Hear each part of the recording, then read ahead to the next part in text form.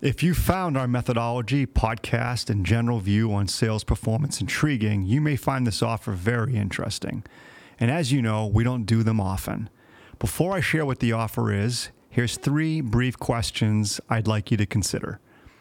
Number 1, do you want to take your prospecting to the next level without being that guy who struggles with solicitation confidence and boundaries? 2, do you want to know exactly how to build trust with people in a way that compels them to want to spend time with you? 3, do you want to build an outreach cadence and routine that will help you succeed in a hyper-changing business environment? If yes to any of these questions, join Lappin 180 in our new 4-part webinar series that starts February 15th, 2023. Go to lappin180.com/webinars to learn more about this special series. Outreach is difficult. If you want to avoid your prospects' innate reaction and treating you like a salesperson, you'll need to stop chasing results.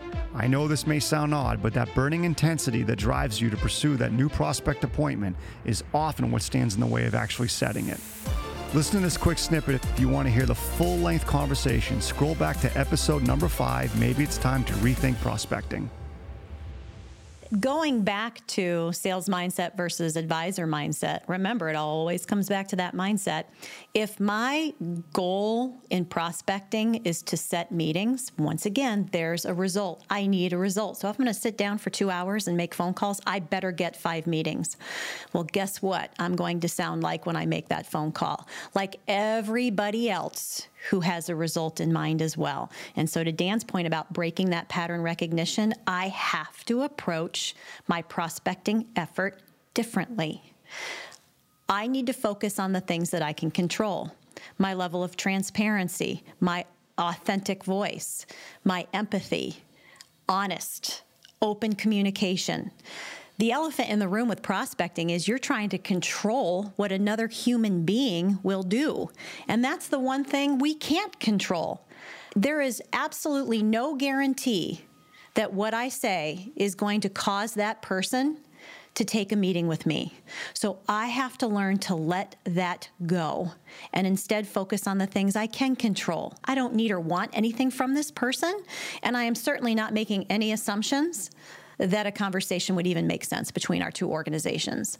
So back to, I'm going to stop focusing on the result to get a meeting, which is the one thing I can't control, to what are the things that I can control. And that's that shift from the sales mindset to the advisor mindset. So it is practicing some very different components to your prospecting. And this is where I think, Kylie, if you really dedicate yourself to understanding that fundamental elephant in the room, which is I cannot control what another human being is going to do no matter what, then you will start to see a very different conversation happening and a very different feeling when you go to make those prospecting phone calls. I no longer am going to take it personally. You know, one of the first things you recognize is the reason I am taking it personally is because I do want something personally from it. So it's very easy to not take things personally when I know I'm making these phone calls to potentially have a conversation with somebody, but it's okay if that doesn't happen. And it's amazing the difference, the experience they will have on the other end of that phone when you let the need to set a meeting go and instead really practice those elements on transparency, authenticity, empathy, and being a peer. Thanks for listening to Breaking Sales. If you want to get engaged with us outside of the podcast, be sure to go to our website, lappin180.com. Go to Contact Us. You can also engage with us on LinkedIn at Dan Lappin or Lappin180.